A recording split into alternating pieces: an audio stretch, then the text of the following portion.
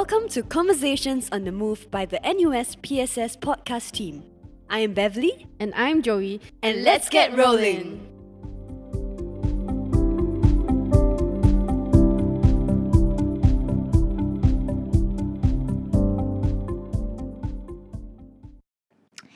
Joey, for initiation, right? PSS initiation, I'm thinking of catering from like one of those good restaurants, the Chinese restaurants. What do you think?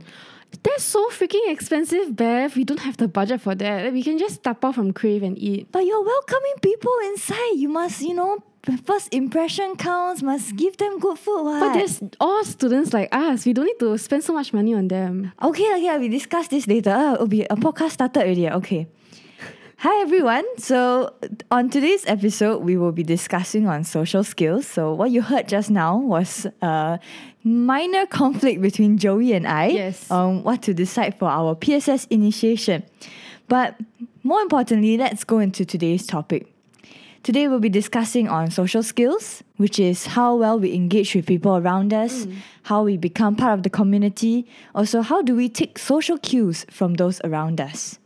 And as we saw in the previous episode, EQ, social skills are very important, be it in the workforce or in school, when we have team projects, when we need to interact with people all around us. It is important that we know how to manage our emotions and that of others, and we know how to react to other people's cues and emotions as well. So today, right, the first very question that we have is, do you think it is important to have adapt social skills in dealing with relationships? What possibly affects individuals' different levels of social skills? I think, as I mentioned just now, definitely social skills are important. Like, we don't work alone, sadly. I mean, so many good projects in university. Yes, have to always manage whether you can meet up. Everyone's schedule is always a mess. And whether you want to thank your whole team. Yes, and then there often is one person not doing any work. How do you deal with that? So I think that all boils down to how well you manage your social relationships. But how does it, what does it depend on? What do you think? Like, how well you can manage your relationships? Is it something that is born with, or it is something that you can grow? Why do some people seem to be better at it? I think last week we kind of talked about this, right? Whether EQ is innate. And yes, there are some people who are like more natural at it, right? Like they seem to be more sociable. With it. Yeah, but then it's not always the case where, you're not born with being a very sociable being means you cannot change or anything. You can learn to be more sociable. And it's not wrong to be like introverted or anything. Yes. Right. And definitely introverted, extroverted has nothing, I think, personally, I think it doesn't really affect your social skills in a sense that an introverted individual will also know how to read social cues, respond responsibly. And so I think what affects probably is a person's exposure, experience. If a person often spends time alone, then of course it will be probably harder for this person to react and respond to other people.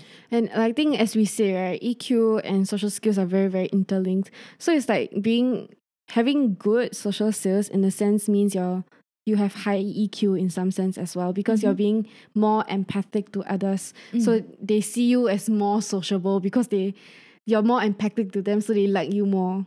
That's right. And actually, I feel those people who are super out there sometimes, they don't necessarily will be able to establish kind of a deep relationships, deep connections with others. So I think it's also boils down to the genuineness of a person that will affect how well socially, how adept their social skills are.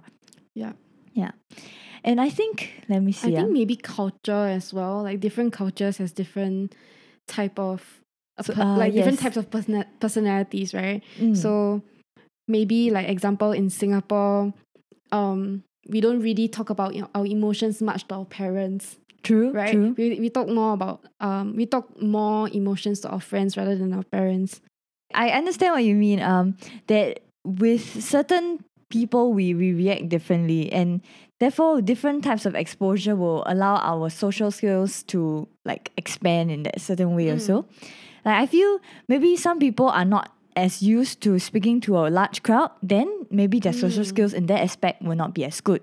Whereas some people are very used to spending with a certain group of people, then their social skills will be extremely good with conversing with those type of like-minded people, etc. Yeah. Then how do we improve, right? Because definitely we want to better it. Yeah. Okay, so for us, we kind of came up with 4 key areas based on the literature available, right? So the first one that we have is like self-management, which is being able to manage your stress levels, your emotions, and having the initiative to ask for help.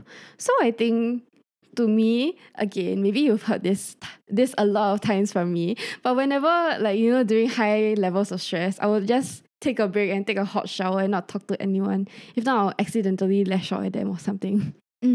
I think in our series episodes previously, we always talk about knowing your own emotions. Being able to recognize yourself, your own emotions. Like, oh, for me, when I drink coffee and when I'm stressed and I drink coffee, I get jittery. Yeah, that's right. I think managing our own emotions is not necessarily easy because usually when you are feeling something, you are so into it, you're not going to, okay, I need to stop feeling this. Yes. So it is totally practice, definitely. And it is important to take a step back from that specific situation that is fueling those emotions. Yeah. And like as Joey said, find certain ways to release those emotions, be it stress, sadness. You can listen to music or watch sad movies if you want to cry it out. Or that's what you do, right, Joey? Yes. Yeah. And I guess the last point about having the initiative to ask for help is a bit hard at times, you know. Like sometimes when you're angry, you just want to stay angry. And or like maybe when you're sad and you want emotional support, but then it's like, I don't know, maybe sometimes I feel kind of embarrassed to kind of ask my friend like, oh, I'm kind of feeling stressed about this thing, I'm kind of sad about this thing, all those like really small matter. So I agree, I can totally understand those who find it hard to find someone to talk about it. I think beyond self-management that will aid with our social skills, we first need to be self-aware. And that is to know what you are feeling. So a lot of times we are not even in tune with how we are feeling. We go through the day, or I know of friends who are in very stressful situations, but they don't realize they're stressed until maybe I ask them, are you stressed? Or you're doing this thing in a certain way. Does this mean that you're stressed? Yeah, so I think we need to know ourselves well, how we respond to situations when we are when we are stressful. Do we do things a bit differently? Do we lose our temper easily? And that will allow us to be aware of ourselves. Yeah, and then the next one is being socially aware, which is like which is basically just being able to practice active listening skills, being present in the moment of social interactions, and paying attention to others' non-verbal social cues, like basically just body language, right? Actually, personally, I feel that sometimes I tend to be in my own world. So I like to tune the rest of the world out. But that has a negative impact of me being unaware of my surroundings. For example, there's certain things that need to be done at home. But because I'm so caught up with the things I need to do or whatever I'm thinking of, I forgot that, there's certain chores that need to be done. I think this all plays into relationship building because your parents will be like, why haven't you done this and all that? So that's how I see social awareness also coming into play. And beyond that, what do you understand of active listening skills, and how do you think it will help with being socially aware? I think usually when we listen to someone's problems, right, our first reaction is to give them a solution. Yes. But then that's not always the point. Sometimes they're saying something, but they don't actually mean it. We have to like listen between the lines and then understand where they're truly coming from. Yeah, so it's more of like trying to understand their situation and how are they feeling rather than trying to give them a solution, because it's not always the case that they want a solution. Sometimes you just need to vent it out or just talk about it. And I think what we have covered before in our PSS training is that active listening skills is a lot about using the heart to listen with a sense of empathy towards the person. And one thing I remember we learned that was very beneficial personally is to listen to the needs of the person. So people may convey certain long story to you, but we need to listen out to what exactly they want and to improve about it. What exactly do they need our help with? Then I think it would help us to build that relationship better and support that person better as well.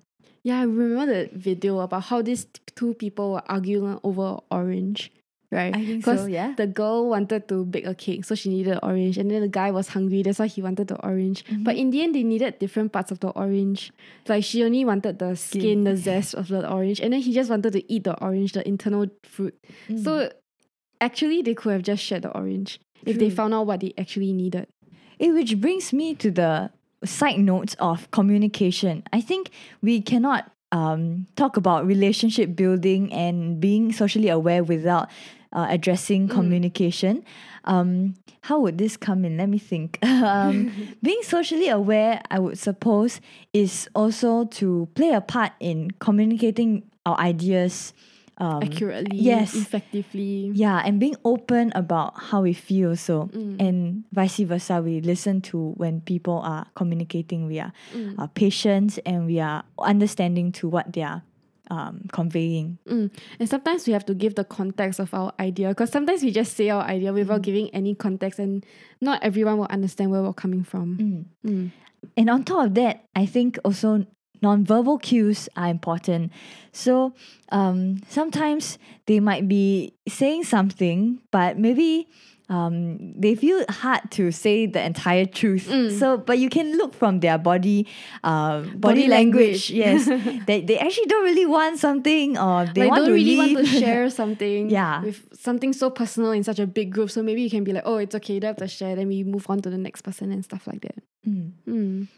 And with that, I think maybe we can touch on a bit of personal stories of how we managed any difficulties in our relationships.